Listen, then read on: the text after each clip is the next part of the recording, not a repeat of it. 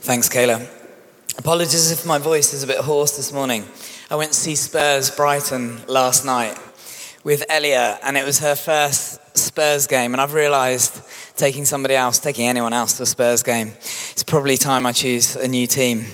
This was possibly the best Spurs game I've ever been to because they won, partly. It doesn't matter how you win. One was an own goal, one was a mistake from Brighton. The last one kind of got bundled in, don't know how it went in, but I've never celebrated so much in my life. Anyway, we get back and I think I've treated Elia to possibly the best game of football she'll ever watch in her life, particularly if she chooses to support Spurs, which of course she will. And then I woke up the next morning and she comes running in to her now. She says, Mummy, guess what? Daddy jumped up and down so hard, his phone fell out of his pocket and it smashed on the floor.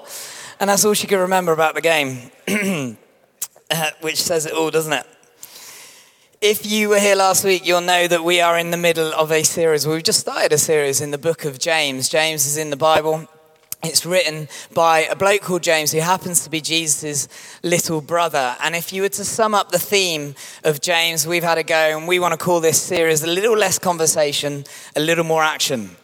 Look at that. There we go. A little less conversation, a little more action. Elvis, if in case you don't know, if you were born in the last 10 years. And the reason we are calling it that is because when we read, and we'll go through it week by week, what you'll realize very quickly is that James is all about putting our faith into action. What does it look like to put our faith into action? What are we supposed to be doing with our time and with our energy? And the verse today that was read by Kayla that really just sums up the whole of the book of James and really the whole of this series is verse 22, where James says, do not merely listen to the word and therefore deceive yourselves. Don't merely listen to the word and deceive yourselves. Instead, do what it says. Don't just listen, deceive yourselves. Instead, do what. If you want a summary of the book of James, it's there in verse 22. Do what it says. Now, there's a couple of questions we have to ask of that verse. Firstly, what are we supposed to be doing? What is the word? And what is this whole thing about anyway? So let's just start. This is why I've included verse 18. Let's start with verse 18 there. And I'm going to read this. It will come up on the screen. It says this in verse 18. It was actually in our reading last week. He chose to give us birth through the word of truth, that we might be a kind of first fruits of all he created. He chose to give us birth through the word of truth that we might be a kind of first fruits of all he created. So in that verse, we find out who he is writing to. So when he says, don't just listen, do what it says, he's writing to Christians. How do we know that? It's because he's talking about those who have been born again of the Spirit. That's the context, the verse 18, the verse 19 that we've just read. What does it mean to be born again? Well, it is as simple as believing and trusting in Jesus and therefore turning in the opposite direction and living your life for him. What do we mean by that? Well, we're doing this at the life course at the moment. If any of you are coming on the life course, you'll know that we're setting up this 3-part problem of the problem of Jesus. Problem number 1 is if God were to make himself in flesh, if God were to become human, don't you think he might look a little bit like Jesus? In other words, Jesus claims to be God in flesh. And in fact, you can't take Jesus as simply as a moral teacher. Many people do in our world today. They just think he's got some good things to say about tolerance and caring for people. We can't take Jesus like that because when you read the Gospels, you realize very quickly, Jesus isn't just saying nice things. He's claiming to be God. He says, if you've seen me, you've seen the Father. I and the Father are one. So the first thing we need to believe is that Jesus is God. Second thing we need to believe is that he rose from the dead. Now, we're going to consider that on Wednesday at the life course. There is overwhelming evidence beyond reasonable. One of the main reasons a lot of Jesus rose from the dead. And if you've never looked into that, please do look into that. That's one of the main reasons a lot of people become Christians. They start to look into the evidence of the resurrection and they realize it's true. And if the resurrection is true, then the rest of it must be true. We have to start to address and look at the other claims of Jesus. Third thing we have to believe is that when Jesus died on the cross, the meaning that he attributed to that is true for us. In other other words, when he died on the cross, Jesus essentially tells his disciples when he comes back from the dead that he took upon himself all of our sin, everything that separates us from the Father, everything that destroys the world, everything that destroys ourselves, and he forgives us of it, and he destroys the power of it over our lives, and he offers us new life. So what does it mean to be born again? What does it mean to be a Christian? It means you to believe that Jesus is the Son of God. It means that you believe that the resurrection actually happened. And it means that when you believe that when he died on the cross, he took away the sin of the world, including our sin. It's what we've just been celebrating in communion. And James says that's a little bit like a new birth. It's a little bit like being born again. That's what baptism's all about, isn't it? You go under the water, you die to your old life without Jesus at the center. You come up, you're washed clean by the blood of Jesus, symbolized by the water, and instead you live your life new birth in him. You become a follower of Jesus. So he's talking to Christians here. What does that mean? It means if you're here and you wouldn't consider yourself a follower of Jesus, please don't worry about anything I'm about to say. You don't need to worry about it. In fact, if you want to use your time wisely, why don't you think to yourself, who do I think Jesus is? And the reason this is quite fun to do with the book of James is because James was Jesus' little brother. He wasn't convinced that Jesus was Lord. In fact, when we read in the Gospels, James came to take away his brother and tell him, I think you've gone absolutely balmy, you're mad, we need to go and lock you up because you've gone nutty. So James went on this journey. What made him believe in Jesus as the Son of God? The resurrection. He saw Jesus. These guys are witnesses. These guys don't just believe in the resurrection. These guys saw the resurrection. That's why it's so important to look. Do we believe beyond reasonable doubt that Jesus rose from the dead? That's what it means to be born again. So if you're not born again, if you don't consider yourself, don't worry about it. Just think about what you think and who you think Jesus is. You can come on Wednesday if you like.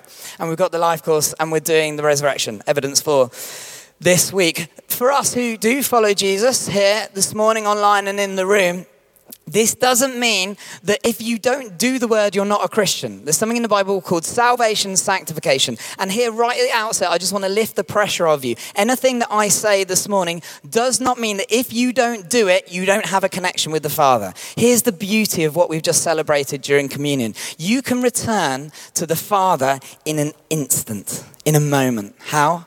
Ask him to forgive you. His arms are always open wide. We can turn back to him in an instant, in his grace. We don't have to work in order to be able to receive the love of Christ. That is the point of grace. It's the central theme of the gospel. So please don't hear anything I say this morning as commands that we have to do so that we can be in relationship with God. That is what other religions teach. It is completely the opposite to what Christianity teaches.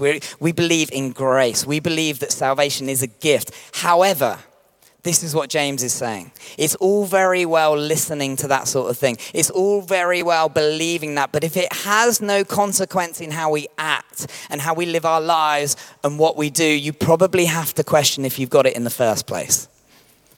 So what does it mean when he says the word of truth? Well, by the word of truth, he's talking about the Bible. So he's talking about the scripture. So verse 25, he says it a little bit more explicitly there. He says the perfect law. What's he referring to? He's referring to the whole of the Old Testament. Now, as Christians, often we like to think that we can just do away with the Old Testament, just read the words of Jesus and the New Testament. In fact, let's scrap the rest of the letters. Let's just do the words of Jesus. The problem with Jesus is that he spends 10% of his speech, his time, quoting the Old Testament. And when he quotes the Old Testament, he's quoting it as though it's words from God, as though it's revelation.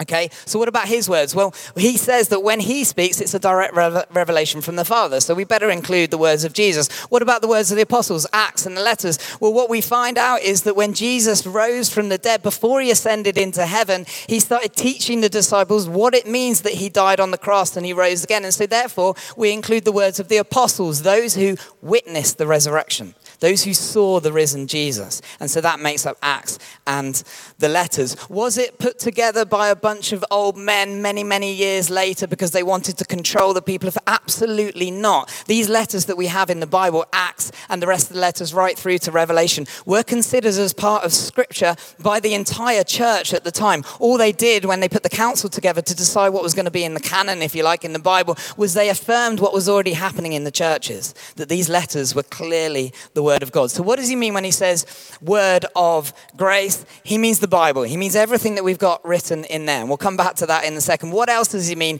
He means Jesus. Logos.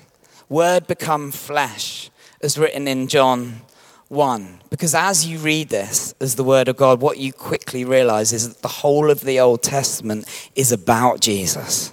The Gospels are only about Jesus. And the whole of the rest of the New Testament is about what Jesus has done on the cross and his resurrection. So really, when we say you've been given birth through the word of truth, we're talking about the person of Jesus. So it's that change when we become Christians. It's a change in our heart and it's a change in our mind. Some of you would have had the heart change before the mind change. Absolutely fine. You experience the love of Jesus and then you start to rationalize it and think about it. Some of you more rational will have the head changed before the mind change, before you have the heart change. You start to work out evidence of the resurrection, for example. You're like, there's something in this, and then you experience the love of the heart. It doesn't matter which order you do it. The point is, if you've been born again, if you're a Christian, it means you've had a change in your heart and a change in your mind about who Jesus is, and as a result you've chosen to believe in him and to trust in him and to follow him. So, given birth through the word of truth, we're talking about the whole of the Bible, and we're talking about the person of Jesus. What is the implication of this? Now, this is where we get into the application with James 1 this morning. The implication of this is that we might be, verse 18, a kind of first fruits of all he created. First fruits of all he created. What does first fruits mean? Well, we don't know this because we're not farmers and we weren't in first century Jewish context. But in a first century Jewish context, the first fruits was essentially the first harvest that farmers would put aside and give to God. So they weren't allowed to sell it. They weren't allowed to eat it. Instead, they were to put it aside and they would say, this belongs to you, God. And then they would take the rest of the harvest and they would eat it and they would sell it and they would live on it. So when James is saying that we have been given birth through the word of truth so that we might be a first fruit, essentially what he's saying is you no longer belong to anyone else other than God. You belong to God. When you've been given birth by the fruit of the gospel and you believe and trust in him, we now belong to him, which also means that we don't any longer get to do whatever we want with our life. Instead, we're to follow him. Now, let's just state the obvious at the outset. We hate this idea. We absolutely hate this. I don't know if you feel it, the discomfort of that. When people talk about obeying or obedience or commands or law, something inside you starts to think, oh, this is uncomfortable. It's because we hate it. Why do we hate it? It's because our culture hates it.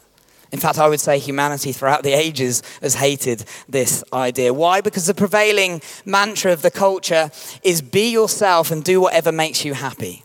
Be yourself, do whatever makes you happy. Moral absolutes are dirty. Truth is relative. And to be honest, we don't really believe that, do we? Because we have laws. But the beauty of law is we can change and adapt it over time so that it becomes more tolerable to the culture in which it is used. And so therefore the idea of obeying something or someone outside of our own self, out there, particularly something that's eternal, is dirty and it feels deeply uncomfortable. And then we panic even more when we realize we're talking about the Bible here. We're talking about words that were written thousands of years ago. Surely it's out of date by now. Surely we don't need to listen to it in any way whatsoever. So much of it is primitive. It's wrong. How could you possibly be saying that to become a Christian and to give your life to Jesus as the first fruit of creation means that you belong to him, so therefore you follow the word? Doesn't make sense in our 21st century context and ears and understanding, does it? Well, there's a couple of things I'd like to say for that. First thing I'd like to say is it doesn't always say what you think it says. There's something we have to do with this book called interpretation. There's something that we have to do in order to be able to understand who it was written to, what genre it's being written in, and what exactly it's saying to us now, 2,000 or however many years later. For example, Abraham had 2 wives. Does that mean that God wants us to practice polygamy? No, surely not. None of us believe that. Why? Because that was narrative. It doesn't mean that Abraham is the perfect representation of what it means to follow God. Abraham also lied and he stole. He did many other things that we don't think is a good thing to do. And God doesn't think it's a good thing to do. The point is, this narrative, you have to interpret it. We have to actually do a little bit of work as we read it. However, even if we do that, there's still going to be bits that you disagree with. There's still going to be bits that I disagree with. And do you know why that is? It's because both you and I aren't God. We're products of our own culture. We're products of our own upbringing. We're products of our own experience. What does that mean? That means that when we come across stuff in here that we believe is the word of God, is eternal, and we apply it correctly, so we do the proper interpretation, there is still going to be stuff that is offensive to our culture and offensive to us and hard for us to live out and do. And I think this kind of makes sense. And this is kind of the way I find it helpful to reason and to get my head around. There are things in the Bible that would have been offensive to people 2,000 years ago. Take, for example, a time in which many, many years, thousands of years, hundreds of years ago probably, family and honor were central to everything in society. So it was the most important thing, family and honor, and protecting that, okay? We're incredibly isolated these days. We live quite fractured lives, but hundreds of years ago, 100 years ago even, family and honor would have been deeply, deeply, deeply important. Therefore, when the Bible, which it does say, when the Bible says sex is for inside marriage, it's not for outside marriage, 100 years ago they would have said that makes perfect sense. Absolute sense. It's not offensive to me whatsoever. 21st century context, deeply offensive. We find it incredibly hard to work out. However, hundreds of years before that, right, where families would have seen loved ones being brutalized and murdered before their own eyes, when it says in here that no matter what somebody does to you, you need to forgive them, hundreds and hundreds of years ago, they said, there is no way I'm ever going to forgive somebody who's killed a family member. That is deeply offensive to me, and I'm not going to forgive. Fast forward 21st century us, we find forgiveness is quite a good idea. We find it harder to do, but in general, we probably agree that forgiveness is a good idea. The point is, there's going to be stuff in here that offends cultures over different periods of time, and it makes sense, right? Otherwise, who would be God? God wouldn't be God. We would be God. Whatever the prevailing culture says is God or right or wrong would be God. And so therefore, we need to actually read it, understand it, but we also need to realize there's going to be bits in it that we disagree with and we find difficult. And I think this makes sense. My daughter Elia bought some clothing, and on it said, do whatever makes you happy. And I promise you, as soon as she bought that, I said, you need to throw that straight in the bin. That's the worst thing to have on your t-shirt. Most parents are laughing in the room, right? Because you know it. Do you want your kid to do whatever makes them happy? No. If Elia did whatever made her happy, she would eat chocolate all day and play on her iPad every second of the day. And she got to bed at 11 last night. This morning, she's a mess, an absolute mess. She would go to bed at 11 every night if she could. You don't do whatever you want and whatever makes you happy. It doesn't make any sense whatsoever. Take a little example from the text, okay? In this text, he talks about anger and he talks about the tongue, okay? Anger and the tongue. Who has ever done something when they're angry that they've then gone on to regret quite quickly? Be honest. Who's ever said something that they've thought and then quite quickly they've realized that they regret what they've just said because it was in their head only? Thank you. I do it pretty much every day. I'm sure some of you do it way less than me. There's stuff in here that's universally true for all of us because we are made and created in the image and likeness of God. And here's what I want to say this morning. I think if we really understand this, we'll realize that this is true freedom. That this is real freedom. And we'll get to that in a second, but it's going to feel a bit uncomfortable, so I'm just pointing it out at the outset. So, where should we start? If we say we are born again of God, if we've given our life to him, where do we start? Well, here's the key verse. If you get anything from this today, verse 22 is what I'm going for. It says this, do not merely listen to the word. Don't just listen to Jesus. Jesus is the word. Don't merely listen to it and so deceive yourselves. Instead, do what he says. Don't just listen to the word, do what he says. Let's just work a bit on that deception. So what's the deception there? Well, this is what the deception looks like. He explains it straight away. Verse 23 and 24. He says, anyone who listens to the word but does not do what it says is like someone who looks at their face in the mirror and after looking at himself goes away and immediately forgets what he or she looks like. It's quite a strange thing to put, right? So you look at yourself in the mirror, oh, there I am. It's like the cheese. What did the cheese say when he looked at himself in the mirror? Halloumi. You look at yourself in the mirror and you see me. You see yourself. Okay? There's me. Look at what I look like. And then you walk away and you forget. Here's what he's saying. It's deeply profound. When you look at Jesus, when you listen to Jesus and you accept him and you genuinely do the work of looking at Jesus eye to eye in the face, guess what? You find out who you are. You find out who you truly are. You find yourself. That's one of the main claims of Christianity. We are created to be in relationship with Jesus. So therefore, when we listen to him and we take upon ourselves his words, what he's saying to us, we find out who we truly are. Now, somebody who listens but then doesn't do what they're told is a little bit like somebody who looks in the mirror, finds out what they look like, and then goes away and totally forgets straight away. Here's an example. And we've kind of mentioned this already with the tongue. Later on in chapter 3, James is going to talk about the power of the tongue. And Andrew Twesterjay is going to talk about this. It's going to be absolutely brilliant. He's going to do a very good job of it. But he talks about the power of the tongue. Okay, and it talks about the hypocrisy, because this is what he's talking about here. It's hypocrisy, really. You find out who you are and then you forget who you are. You listen and agree with one thing, but then you do exactly the opposite. The tongue thing is that the tongue has exactly the same power to praise God, to give him glory, but then at the same time to curse people made in his image. What's James saying there? He's saying that when you praise God, when you give glory to God with your tongue, you're proclaiming who he is. It's what we do in worship all the time. But then you go on to then curse somebody made in the image of God, because we're all made in the image and likeness of God. You are deceiving yourself. It's double standards. It's hypocrisy. It doesn't make any sense whatsoever. It's stupid. It's like listening to it, but they're not doing what it says. What would be a more kind of easier example for us to understand? Well, you listen to a podcast, right?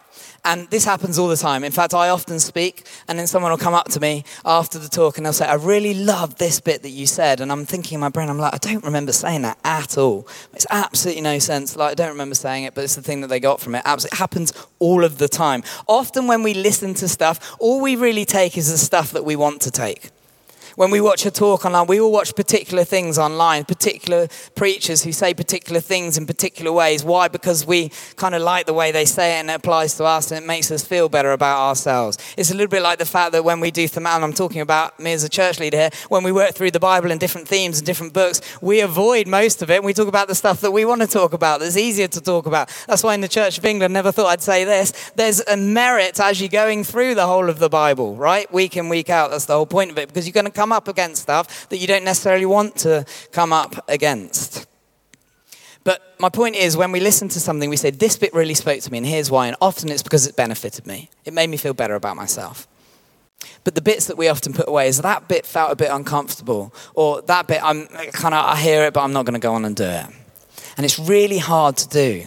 But it's like looking at ourselves in the mirror, finding out who we really are, what we're made to do, our purpose, and then totally forgetting it a second later. So that's the deception that happens. So he says, don't do that. Don't just listen to Jesus. Instead, do what he says. What does it look like to do what he says? I think he spells it out here in James, verse 27, okay? It says this, religion, and I hate the word religion because so often we've mistook religion. We think it's about rules in order to be able to attain acceptance with God. Absolute nonsense, not what we're talking about here. He's just talking about good practice in relationship with God. Religion that our God our Father accepts as pure and faultless is this: to look after the orphans and widows in their distress and to keep oneself from being polluted by the world. What does it look like to not just listen to Jesus, but to do what he's telling us to do? First, holiness. Second, care for the poor. We don't talk about this a lot here. First, holiness. Second, care for the poor. You know what James is doing there? He's summarizing pretty much the whole of the Old Testament. What do I mean by holiness? Holiness is just a religious word that means you set yourself apart for God. That you realize that you are not a product. You do not belong to the world. You don't even belong to your own will. Instead, you belong to Jesus. And you're going to do what he's asking you to do. You set yourself. But there's a particular emphasis here that he's putting on in terms of moral purity. How do we know that? Well, he says it elsewhere, doesn't he? He says, keep oneself from being polluted. In verse 21, he says, get rid of all moral filth and the evil that is so prevalent. Okay? So he's talking about holiness here. There's no way of avoiding it. It's exactly what he means. It's what he's saying. Now, what does that look like personally? Personally, that looks like Galatians 5. We've read this a few times recently, but it says this. Here's what it doesn't look like. Okay, this is the acts of the flesh and the fruit of the Spirit. Acts of the flesh, he says they're obvious. This is the thing about this stuff. Often it's obvious. It's obvious. Sexual immorality, impurity and debauchery, idolatry, witchcraft, hatred, discourse, jealousy, fits of rage, selfish ambition, dissensions, factions, envy, drunkenness, orgies, and the like. If you listen to Jesus, but you don't do what he's telling you to do, you're going to find that sort of stuff is continually present in your life. In fact, probably what you'll find is you're caught in habitual cycles of that kind of stuff because you're not listening and obeying. Instead, what does it look like to listen and obey in terms of our character? Well, it looks like this. The fruit of the Spirit is different. It's love, joy, peace, forbearance, kindness, goodness, faithfulness, gentleness, and self-control. Against such things there is no law. Really important there, what Paul is saying.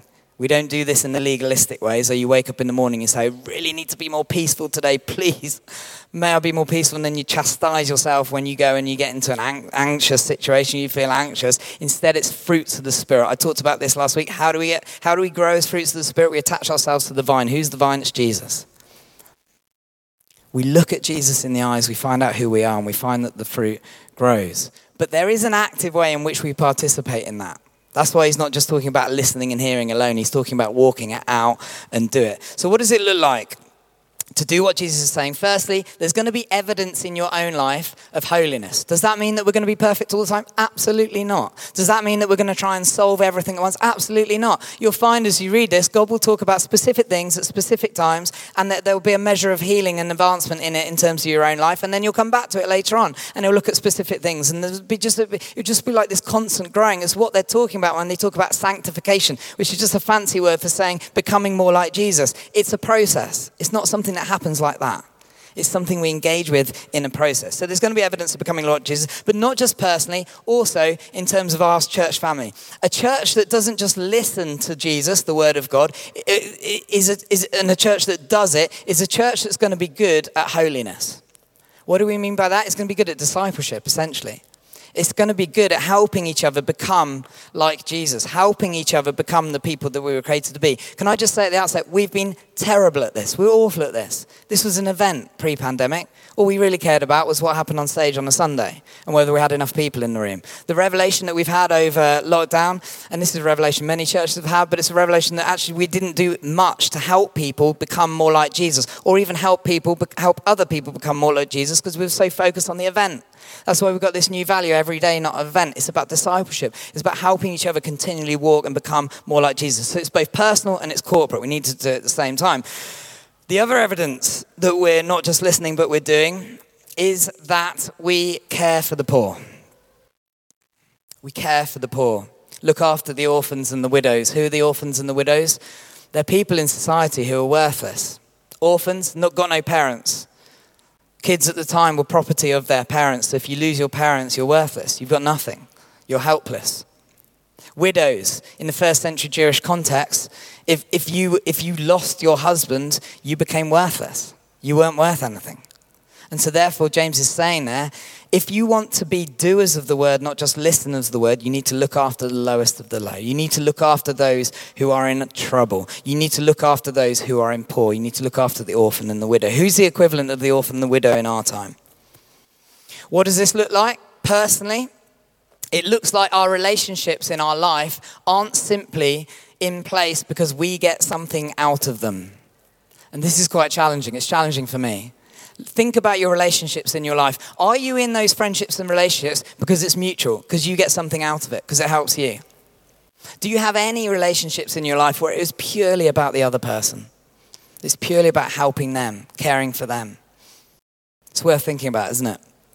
Corporately as well, as a church, pre-pandemic, we did a bit in terms of caring for the poor in our community, but really what happened in the pandemic was it kick-started a whole move of this in our church. We started having people knock on the door who couldn't feed themselves, and after we'd emptied our fridge a few times, we thought we'd better do something a bit more about this, and so we set up the food bank. And then Anne and a team over many years have got this thriving food bank here at St. Peter's, and there's many other things that have added onto it, and it's all about caring for the equivalent of the orphan and the widow at our time. So we need to be doing this personally and also corporately. It affects your own time in your own life, but it's going to affect what we do in church. And therefore, it will affect our money. It will affect our finances. There was a point during the pandemic where really we faced a choice. Do we stop the food bank or do we carry on doing what we're doing? Wait, that's not a choice. Do we carry on doing what we're doing and stop the food bank? Or do we stop some of the things we're doing and carry on with the food bank? And Lucy got a prophetic word from Amos 5, which was brutal, which is essentially, I hate all this stuff that you put on here because you're not caring for the poor.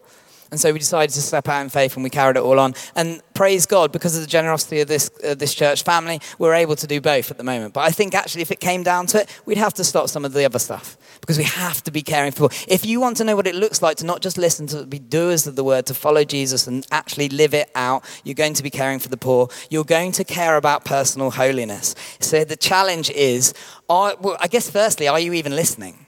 Do you even listen? Are you even listening? And then if you are listening and hearing, are you doing anything about it? Are you doing anything with your time, your resources, your thoughts? Okay, that's quite overwhelming, isn't it? Anybody else feel a bit overwhelmed? I feel a bit overwhelmed. I mean, think about my kids, for example. I mean, they take up all of my time.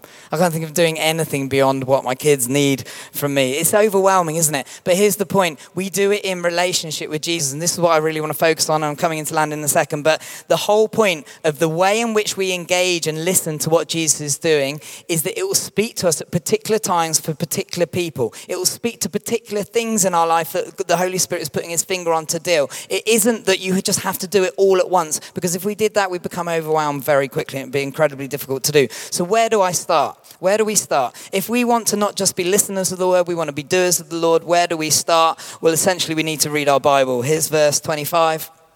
Hang on, that's Galatians. Here's verse 25. But whoever looks intently into the perfect law that gives freedom and continues in it, not forgetting what they have heard, but doing it, they will be blessed in all that they do. So what does it mean to read the Bible in the way that James is asking to read the Bible? Firstly, it means to look intently. Do you know the only other place where that word for look intently is used? It's two other places actually in the Gospels. It's where Peter comes to the tomb and he finds the tomb empty, and we're told he looks intently into the tomb. And it's another place in a letter of Peter where Peter talks about the angels are jealous because they want to look intently into the gospel. What's he saying there? Well, I imagine when Peter came to the tomb, he didn't just look in and go, oh, tomb's empty, and off he went. I think when Peter came to the tomb, he looked in and he went, oh my gosh. And his head's going like this, his brain's whirring, he's trying to work out what's going on, he's feeling all of these feelings, he's engaging with it. And the word literally means to lean in, he leans in. And he starts to think about what's going on here and the implications that it has on his life. When we read the Bible, we're to look intently on what we're reading. What does that mean? It means we lean in.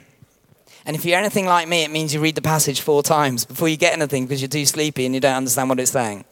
Look intently when we read the Bible. Essentially, find the resurrected Jesus. Find the life. Find what the resurrected Jesus is saying to you in that moment through what you're reading through the word. Secondly, apply it to yourself. This is where the whole mirror comes in, okay? So when you do it, you see yourself in the mirror. Now, this is both bad and it's brilliant. Why is it bad? Because when you see yourself in the mirror, I don't know if you have this experience, but sometimes when you see yourself, you say, I look an absolute mess. Absolute mess. And you just think, oh, I just feel horrible about that. When you read the Bible, sometimes it'll be looking into the mirror and you see, here's all the things that are wrong in my life at the moment. Here's all the things that I'm struggling in my life at the moment. Here's the things where I don't match up to the perfect law. But here's the good news. Jesus fulfilled the law. Jesus lived out the law perfectly.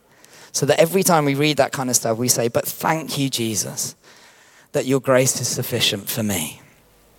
That your Holy Spirit comes inside and transforms me to make me more into the image of Jesus. Look intently into it. Apply it to yourself. Ask Jesus what he's saying. Third thing, do what it says. Start to live it out. Let me give an example of that from me this week. On Wednesday, I'd got myself in a pickle with my diary and what I was doing. On Monday, I thought I had quite a good week. By Wednesday, I was at capacity. I was overwhelmed. And I couldn't get everything that I needed to get done.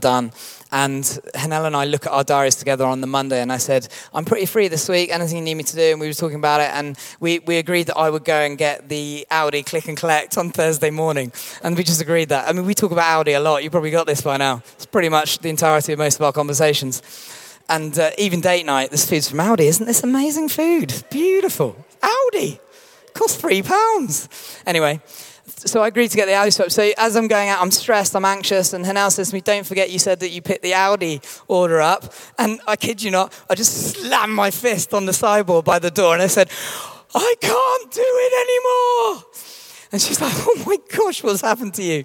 And I promise I started crying. Some of you thinking, this guy leads the church. Thank the Lord that Hanelle leads the church with me. It's not just me. And there's others that lead the church.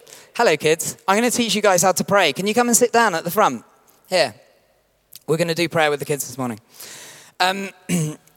Anyway, Overwhelmed, right? And we've been married enough that we know that we need to ask each other forgiveness when stuff that happens. I've been married long enough to know that it's normally me that asks forgiveness. So I said to Hanal later, look, I'm sorry. And Hanal did the usual, which is what's actually going on, which is the question we should all be asking ourselves. Next morning, I wake up and I say, God, I need you to help me with my week. I feel overwhelmed. I'm anxious. I'm getting angry. How are you going to help me with me? And I opened my Bible, and the passage I was on that morning was Hebrews 4. Now, in Hebrews 4, if ever you've read it, essentially the writer of Hebrews is talking about Sabbath rest. Okay, here's what it looks like to look intently into a passage in the Bible. I saw the word rest and I thought, I could really do with some rest. I feel like I'm tired. In fact, I'm overwhelmed, I'm angry, and I'm upset. And so I looked a little bit more into the passage. What is the rest that the writer of Hebrews is talking about? Well, interesting, he's linking it to Sabbath rest. In Genesis, when God created the world and on the seventh day, he rested. Think a little bit, lean in, think a little bit more about that. How does God need to rest? It makes no sense that God needs to rest. Absolutely no sense. God's God. He doesn't get tired. Why does he need to rest? What's he talking about there? Well, he's actually, if you look at the word rest in Genesis 1, he's saying he was satisfied. Gosh. When else did God say that in the Bible? Jesus on the cross, it's finished. How does that apply to me right now? Stop trying to work it out yourself. Stop trying to do it in your own strength. Instead, rest in the finished work of the cross. See myself in the mirror. I've looked intently, seen myself in the mirror, and I've received the power of the Holy Spirit to transform and change me. The rest of my week went pretty well, until I went to see Spurs. Okay. Final thing, what will it look like if we do this? We think that freedom is the absence of rules. A little bit like, it just doesn't make sense, okay? So a goldfish, kids, you'll love this. Goldfish in a bowl, right? And you look at the goldfish and you think, this goldfish needs freedom, right? And so we've got fish, some of you might. You grab the fish and you stick it out onto the counter. You're like, there we go, you're free. And what happens to the fish? It dies, doesn't it? Because it was made for the water, right? Here's what true freedom is. True freedom is knowing who you are and knowing what you're created to do. And that's what it means as we look intently into the Word of God. We find out who we are, we find out what we're created to do, and then we're truly free. Don't be sold the lie that freedom looks like the absence of any kind of moral absolutes or rules or anything out there that is only subject to the will of me, myself, and I, because all that does is it entraps us into our own emotions and feelings. And we know that is not a good place to be.